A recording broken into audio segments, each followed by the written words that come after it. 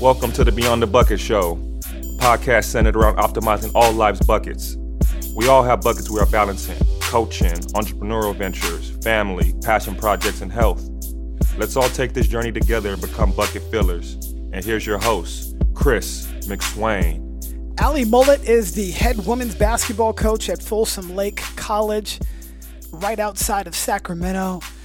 She is in her second season as the head coach, but she spent a lot of time as an assistant at the Division II level at Chico State, also the junior college level at Sacramento City College, and Division I as the director of operations at Sacramento State University.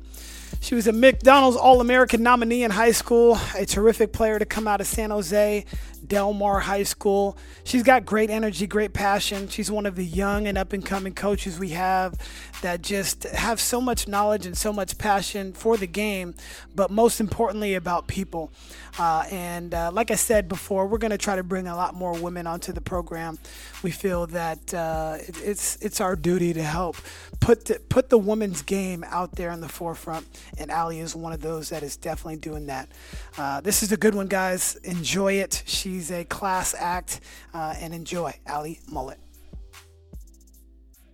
Before we start, if you have 60 seconds after this podcast is over, please make sure to subscribe, rate, review, and share this podcast with your friends. It helps me bring on more guests to help us all become better bucket fillers. Also, follow me at Chris__McSwain on Instagram and Twitter. I'd love to hear from you. Now let's get to the show.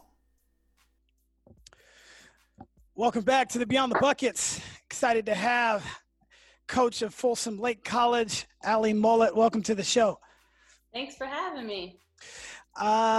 Well, this is your second year as a head coach, and you have a basketball family. For people that don't know, your mom actually used to be playing in the leagues here in San Jose.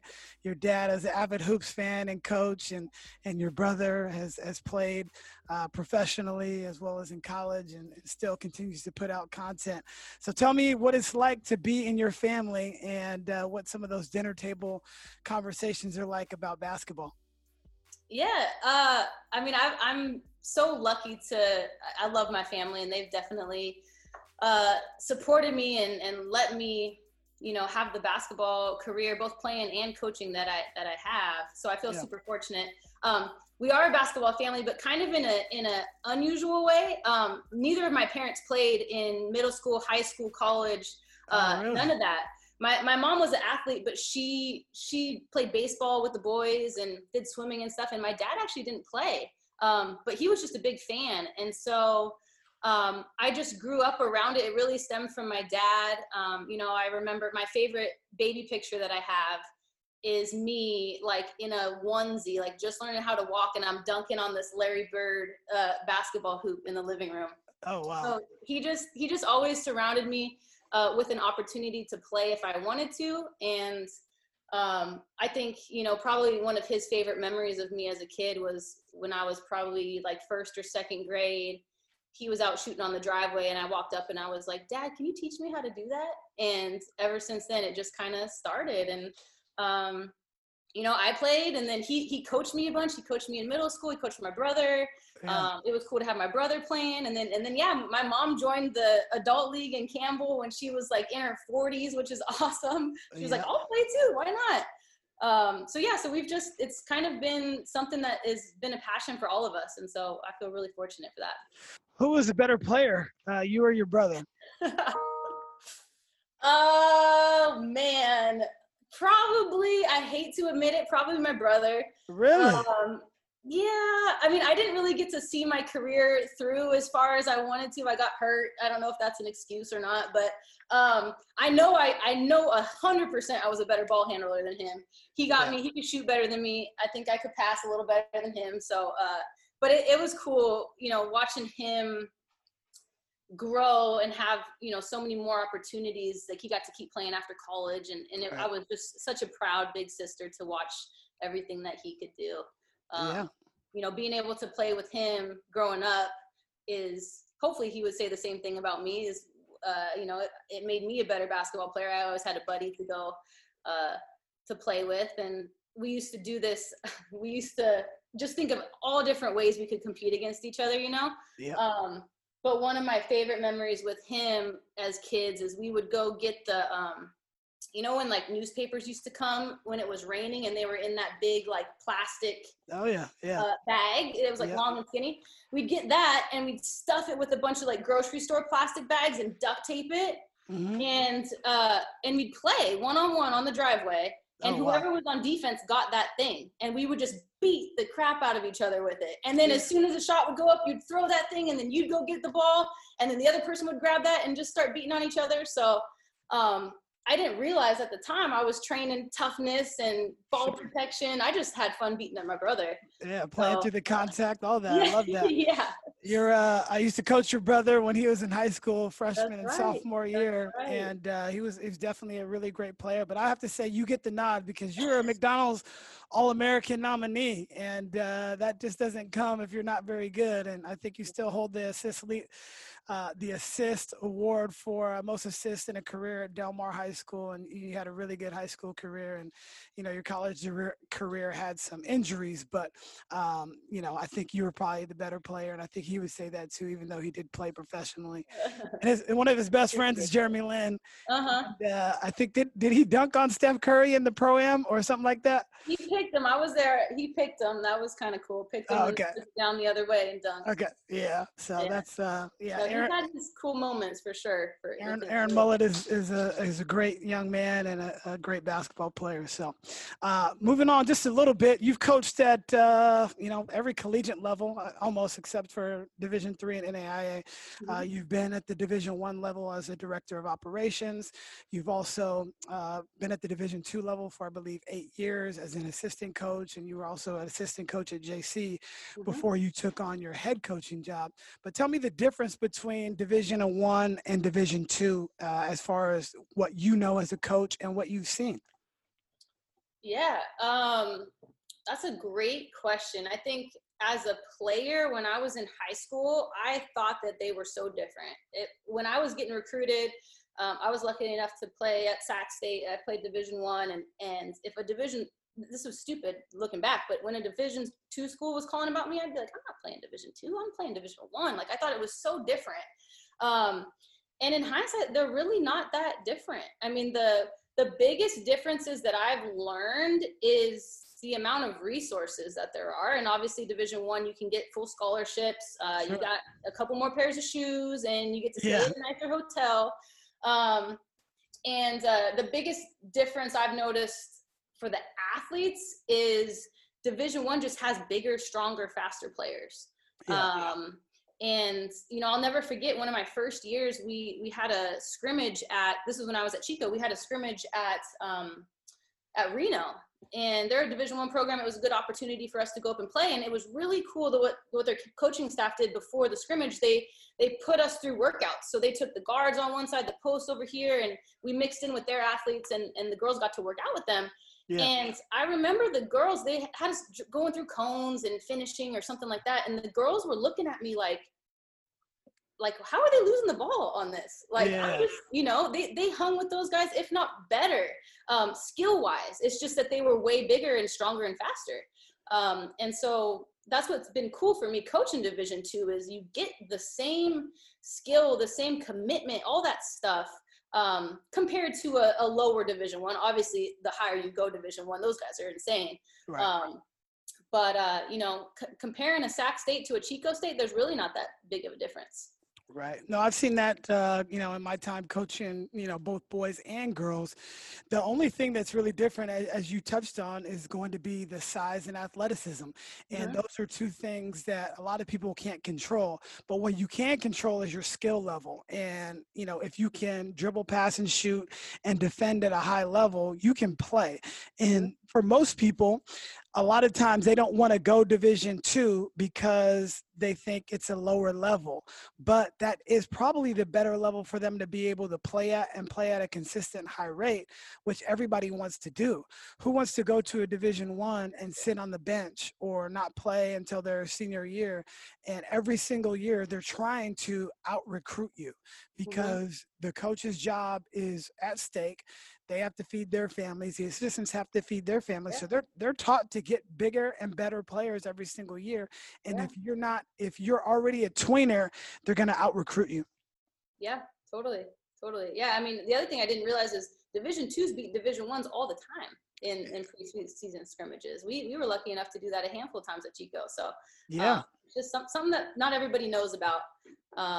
So it's kind of. I remember one of those years. It was you guys were at Santa Clara and came in and watched, and you guys were killing them on your box stuff. You know, shuffle cut, and then single doubles everywhere, and you guys were just getting every shot you wanted. You guys were winning for the most of the game. I don't know if you ended up pulling it out, but I know it was close. Yeah. And I know their staff was extremely hot with the way that they were playing, because that is the stigma. Yeah, you guys are supposed to lose if you're Division II, but a lot of the times you got that chip on your shoulder, and I just thought that was an excellent game. And case in point, you guys have beaten a lot of Division I teams when you were at Chico.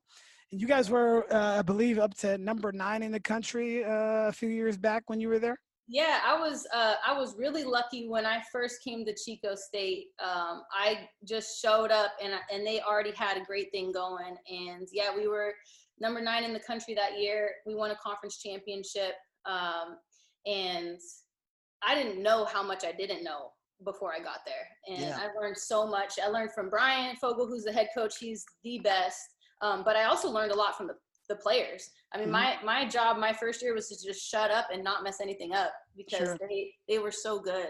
Yeah. So I learned a lot. Let me ask you about recruiting. What were you looking for when you were coaching at the Division II level, and what are you looking for now in players? I think my recruiting philosophies changed a little bit. To be honest, when I first got to Chico, I didn't know how to recruit. I tried as an assistant coach to try to figure out what my head coach wanted, and I would try to match, his vision for athletes. And I think I was over analyzing things, like, oh, she could kind of shoot, but she's a little fast, but she can't do this. And I was just over analyzing. Honestly, where my recruiting philosophy changed was with one of your players, Kiana Davis, right? Yeah. She came and played with us at Chico State, and we played 3-on-3, and somebody was out, so I had to play that day. And I loved playing with her. She was so fun to play with. She was so good. And afterwards, I was like so hyped, like, oh, we got to get this girl. And, we had a disagreement. My head coach didn't see it the same way. And she ended up going to Stanny and beat our butt like every year. But it clicked for me is now when I recruit, I don't look at everything. I just am like, who would I want to play with? If I was playing 3-on-3 and I'm in this gym of, 100 girls, who would I pick on my team right now to go play with me? And when I started to look at things like that, it really simplified it, because, I didn't look at all the silly stuff. I just was like, she can play. I want her on my team. Or like, she's got a good attitude. I want her. So I've definitely changed in the way I recruit a little bit. And it's the same thing at the junior college. I want people that love basketball, that are good kids to be around, that want to get better. And you got to be a good athlete, and I hope you can dribble and shoot a little bit, but I like teaching basketball, so I can teach you how to be a better basketball player. You just got to come ready to learn. That's what I look for the most. For sure. And I think you touched on it. They have to love the game of basketball. And that is something that Kiana definitely has and had when, she's going to be a senior now. But I loved coaching her as well. And, I would tell she played point guard for us at 5'9", but she wasn't the fastest, but most people couldn't take the ball from her either. And, she wouldn't score 20, but she's still giving you 14 and 8 rebounds every single time she steps out. She did that in high school for basically 4 years. And then she's been doing that and been an all-conference player and in that league for the last 3 years. But she doesn't pass the eye test, and it just goes to show you that if you have love for the game, you work hard, and you're a good teammate, it can end up working out for you. So yep. That's what I've definitely found is the kids that don't pass the eye test but can still do it are the ones you want to recruit. We had a point guard this year on our team who was so good. And she was almost a triple double all the time. Like she was so well rounded. She filled up the stat sheet. And I had a hard time getting her recruited because she didn't pass the eye test in a lot of different ways. And, you know, people would be like, we need an athletic point guard. I'm like, we need someone fast. I'm like, this girl runs a 5:51 mile. I don't know who's faster than that. Yeah. So, no, it's interesting. She's going to Menlo. She found a great spot and they are so excited to have her. Menlo's good. Yeah, I'm excited for her. It's going to be a good opportunity. But yeah, it's the ones that don't pass the eye test but still get it done. Those are the kids that you want. For sure. And it took me a while to figure that out. What is it like being a Division II coach? So many people have aspirations to coach at college, but they don't know the grind that actually takes place when you are coaching in college at really any level, but and you could probably speak to the JC level as well. But what is the grind like as a Division II coach as well as a JC coach? It's definitely work, but it doesn't feel like work. I mean, I love it. So there's never a day where I'm like, oh man, I gotta go to practice. Yeah.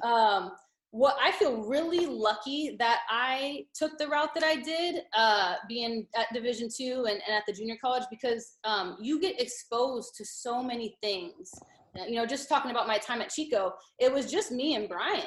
And we had, you know, a grad assistant here and there that would help in practice, but for the most part, it was me and him. So I had to break down film. I had to book flights. I had to do every scouting report. I did everything. And so when I would go out recruiting and sitting next to my Division I friends, and I'm like, oh yeah, you know, what do you do? And they're like, oh, well, I get 3 scouting reports a year and I do meals. And I was like, what? Right.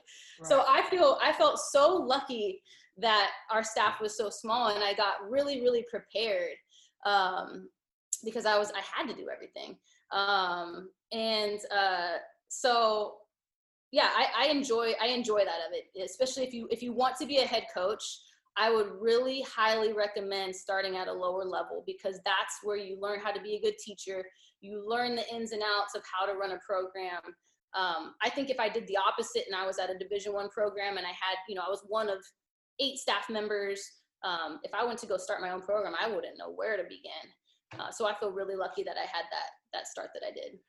Right. And we talk about this a lot of the times on this podcast, is not skipping steps and being ready for that next opportunity. And so I know a lot of people asked you to come coach for them, whether that be at the high school level or whether that be, you know, at other colleges, Division I, and you always kind of turned it down because you knew that I need to set myself up. And by you doing all those things really allowed you to step into the role that you're at now, and really have success immediately as you got there. So tell me a little bit about, you know, stepping into the head coach role, moving over 18 inches like everybody talks about in our field, and bringing a new program into you know, junior college basketball, because I think they were relatively young before you started, or were you the first one? I was the second. So they had a coach. They only had the program 1 year before me, and then I came in. So it was brand new to our college.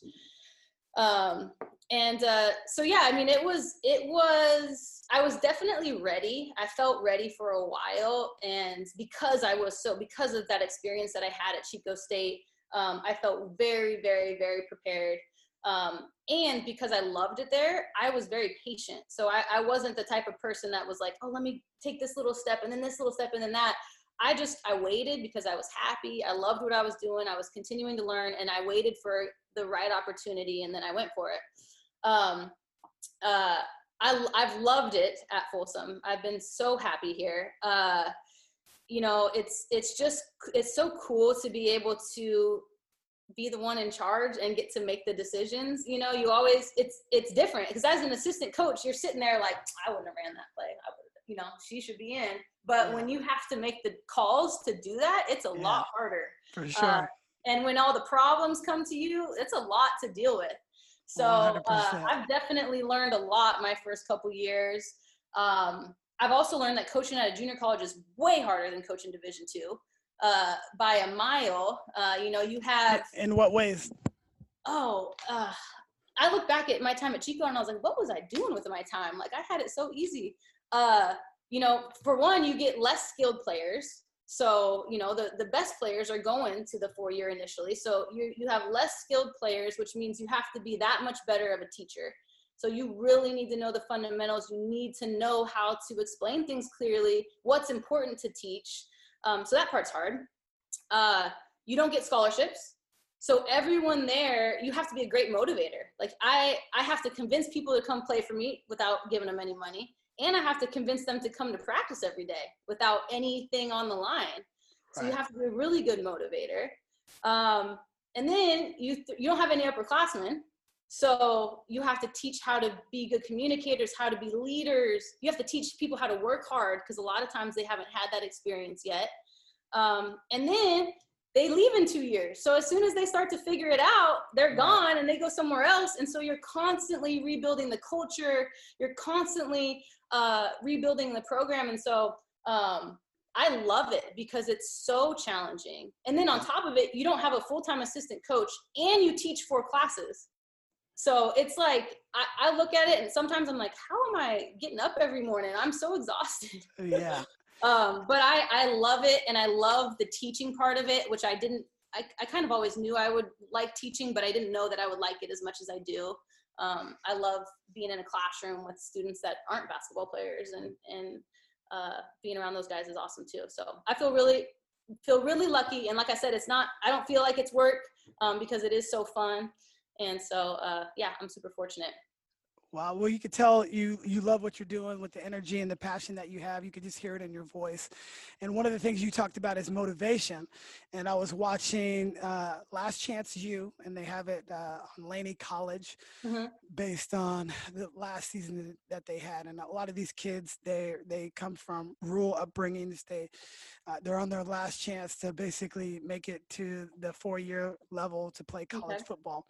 It's on Netflix. It's pretty good. But the coach said, there's 2 ways that you're going to be motivated, whether that be internally or externally. And so he put together this thing, and I'm going to steal it from him. The carrot and the mule. So if you've ever seen, the carrot dangling out in front of the mule, and, if you're internally motivated, you're just going to keep going after that carrot. That carrot is that scholarship that the kids want to earn, right? Okay. I'm going to go after it because I'm motivated. Or the other way is, you get behind the mule and you smack it. Yeah. That's the coach. You want people that are internally motivated. And sometimes when you have to, get behind them and push them towards that carrot, that is when the coach comes in. But we'd rather have people like that are internally motivated, that go after that carrot on their own, rather than the other way around, which can be like pulling teeth or things like that. And like you said, you have to motivate them a lot of the times to do those things. So I think that's a great analogy, and I'm definitely going to steal that from the coach. I like that.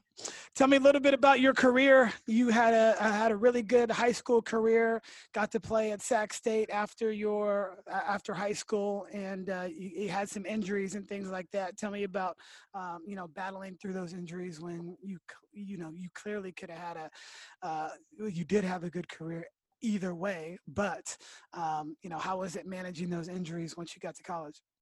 I was lucky, probably like a lot of athletes who get to go play at the 4-year level, that, in high school I got to play all the time, and, I never came out of the game. And so I loved that part of it. My college experience wasn't the best, unfortunately. It was, my team wasn't very good. And then I was hurt. And so it just was kind of this combination of not being a really great experience, but and in the moment, I was miserable a lot of the time. But looking back, I learned so much from it. One of the things I learned, when I first got there as a freshman, I'm in here like, oh, I'm the best player. This is great. I'm going to play 40 minutes a game. And, I wasn't a good defender. I had all these other reasons as to why, I'd get 2 minutes one night, 30 minutes the next, 3 minutes the next, and up and down. And I remember thinking like, this is what it feels like to not play. Like, this sucks. And I didn't think of it when I was in high school about my teammates that sat at the end of the bench and barely ever got in. I never once put myself in those shoes. Right. And so for me to have that experience makes me a better coach. because now I really make an effort to make sure everyone feels valued and all their teammates understand that everybody's valued. And so that was a huge lesson I learned. And then the other lesson I learned was just being hurt. I was never hurt in high school, and it's the same kind of thing. Like, being hurt stinks, and it's no fun to not be able to play. And so I'm really, I try to do a really good job when, especially if someone tears an ACL or anything where they're out for a while, of just making sure they feel included with the team, they're supported. Being hurt, you kind of lose your identity as an athlete for a while. And so just kind of being mindful of that, I think, makes me a better coach also. So I definitely took some things away from my college experience. Now looking back, I'm grateful for the experience that I did have. I would have loved to win more games and play a lot more. But I think if I didn't have that experience that I did, I wouldn't have been as good of a coach as I am today. Right. No, it shows. And, all those experiences that you have, whether they be negative in the moment, they turn to positives if you have that right perspective. And you obviously have a great perspective on it. Everybody is important, but everybody's not going to play the 40 minutes per game. They're not going to be able, it's not equal opportunity as far as people shooting the basketball. Like, the kids that can make shots at a high rate are going to shoot more in the games. It's just the way it is. But the good thing that what I really take from you is that you care about everybody individually, even though everybody's not going to have not the same success on the court, but they can use those experiences to help them in their life and get through some of the hard times that they have. Yep. No, 100%. People always ask me, do you want to go back and coach boys? And I tell them no. Yeah. I don't have any want to do that at this point in time. I think it's important. I just had a daughter a few months back, and thank you. I think women need, positive people in their lives and people that believe in them. Tell me about furthering the women's game, and how can we all do that as coaches? Oh man. That's a hard one. I think,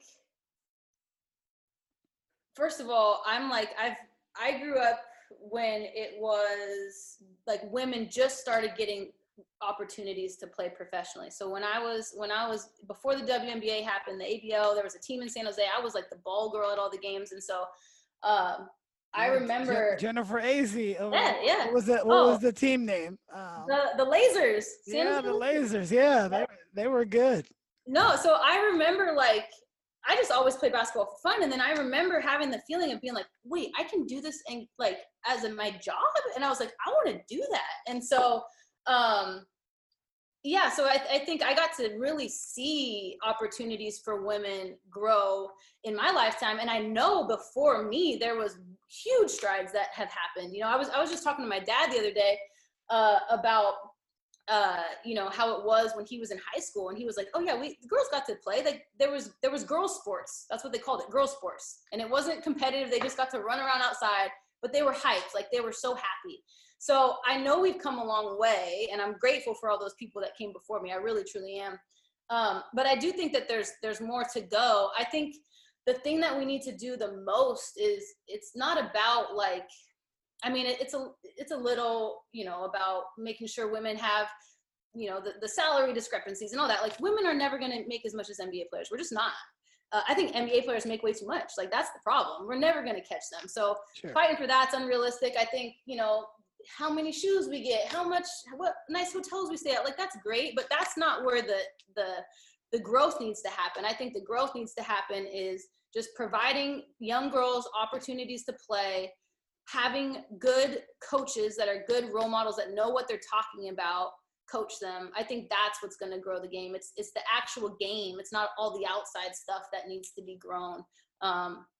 That's all just the fluffy stuff that doesn't matter as much, And so I think we just have to keep coaching girls, coach them hard, and give them opportunities to play. Yeah, I get asked often, do you coach the girls different? And I say no. The only thing that's different is, you're more mindful of what you say. When I was coaching Aaron, I wasn't very mindful, and he could probably tell you some things that I used to say, but I'm just more mindful about what I say and how I say it. And I think it's made me a better coach coaching girls because I have to be much better at communicating and, teaching the why, where it was, when I used to coach guys, you can kind of challenge them, Yeah. you can kind of get at them a little bit more.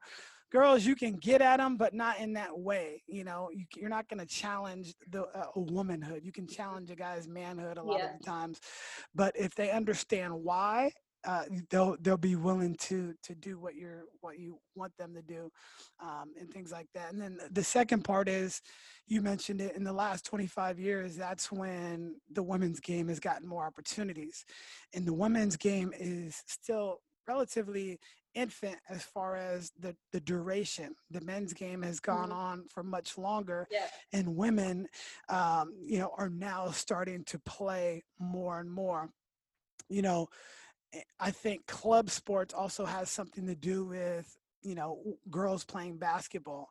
One being club volleyball and basketball season are in the same seasons, right? And so a lot of the taller girls opt to play volleyball because it's less contact, or, or whatever the case may be. Same thing, girls that play soccer.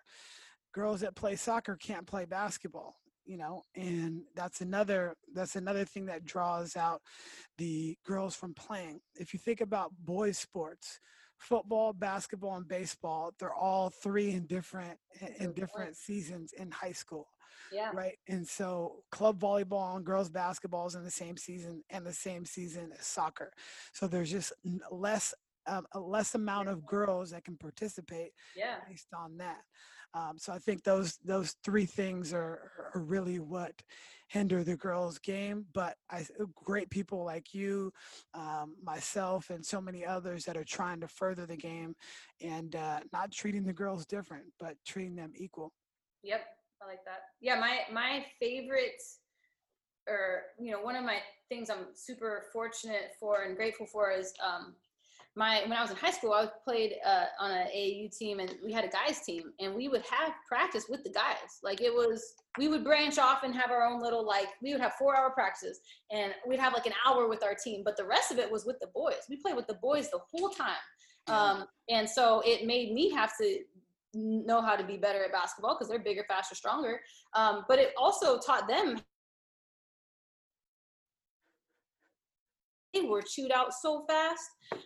So I think I wish there was more intermixing of boys and girls, especially in the younger ages. I think people should play together. I think it's so silly that we have a different size basketball than the boys. That just doesn't make any sense. That's a great comment. Yeah, it's why? And so I think the more you can mix people in and play together, you see so many now NBA players supporting the women's game. That's what's going to help the game grow, is showing that, our women's game is just as important. Yeah, I think two things. One, whenever I have boys that are open gyms, they're shocked at how good the girls are. Number one. And number two, some of the best runs that I've had in my adult playing career is playing with other girls that are skilled. We used to have these runs at Santa Clara University when J.R. Payne was the head coach, but all her assistants were young. So Chandrika and all these girls that just got done playing. Shelby and all of her friends, it was a guys and girls run. We used the guys ball. The girls actually preferred using the guys ball because it was heavier. And it was so much better. It was just because they know how to play. They're strong, they're physical. When we're playing ones, women are really good at basketball. And the one thing that I can't stand, I always say, when we're watching a game or something like that, and I'm with my guys and they don't really understand women's basketball that much, they say, "Oh, you think we could beat them?" I'm like, no. Especially on a WNBA team, that's a fact.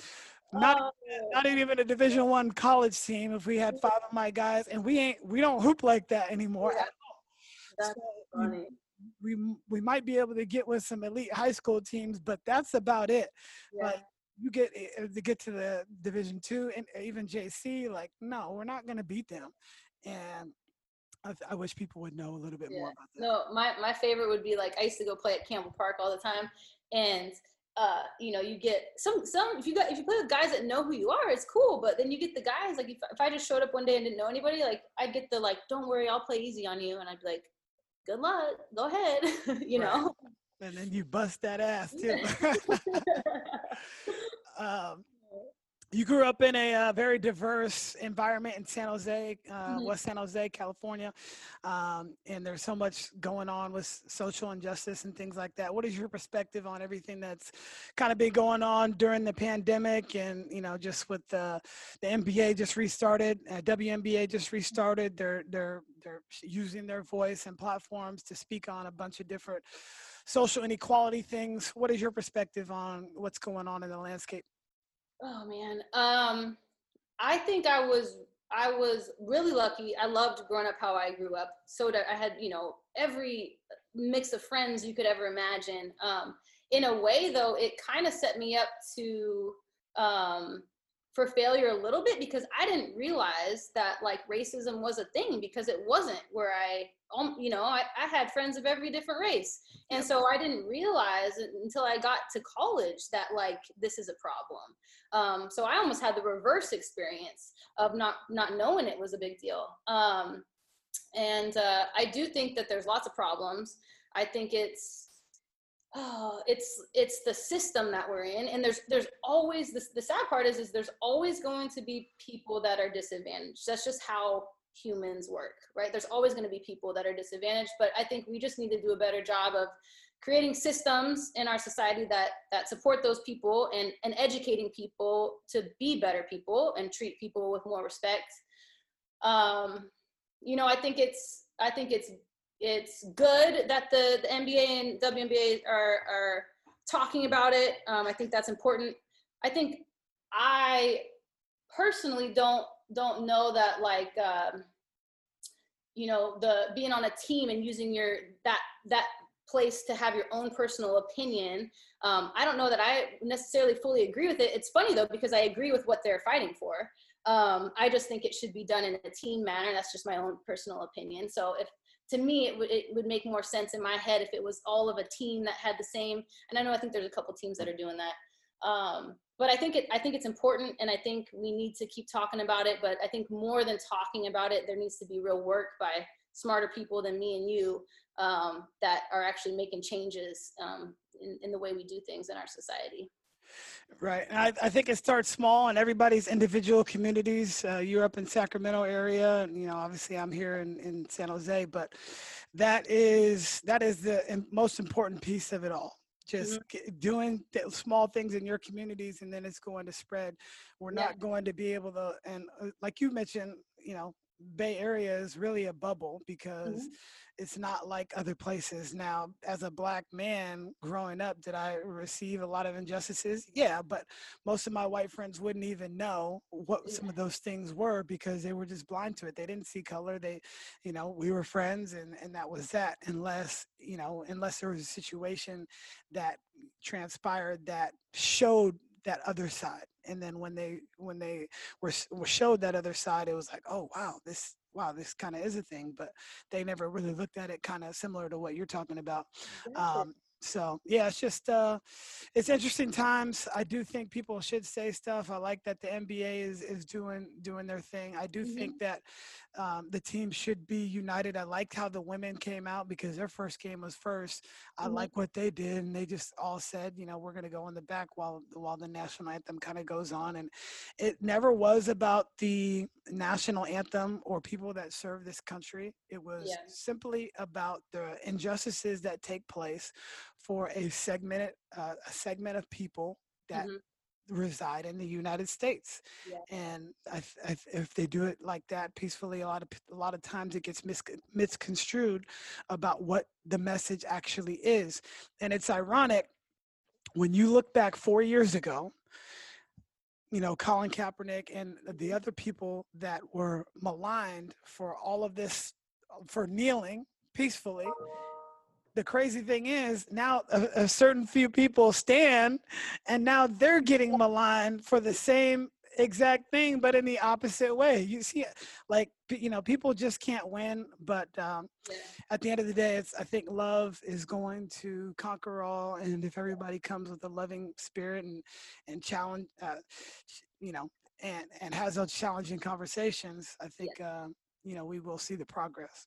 Yeah, no, you said it best. It's, there's so many, it's like you try to do one thing good and then people hate on you for that. And then you change the other way and then you get hated on. And that's the opposite of what we're trying to do. Like, we're trying to spread love and understanding and compassion for people. And so I think if we just have to all work on being good people, and that's what it all comes down to. Right. That cancel culture is real. Yeah. So, Yeah. I got a roundtable question for you. You have a dinner party. There's 5 other guests, including yourself, in the basketball space. Who are going to be your 5 individuals that you have come to your dinner party? It's got to be in the basketball world. I will give you my female panel because I want to have 10. I want to have 5 women. I want to be equal, but you could just have 5 total.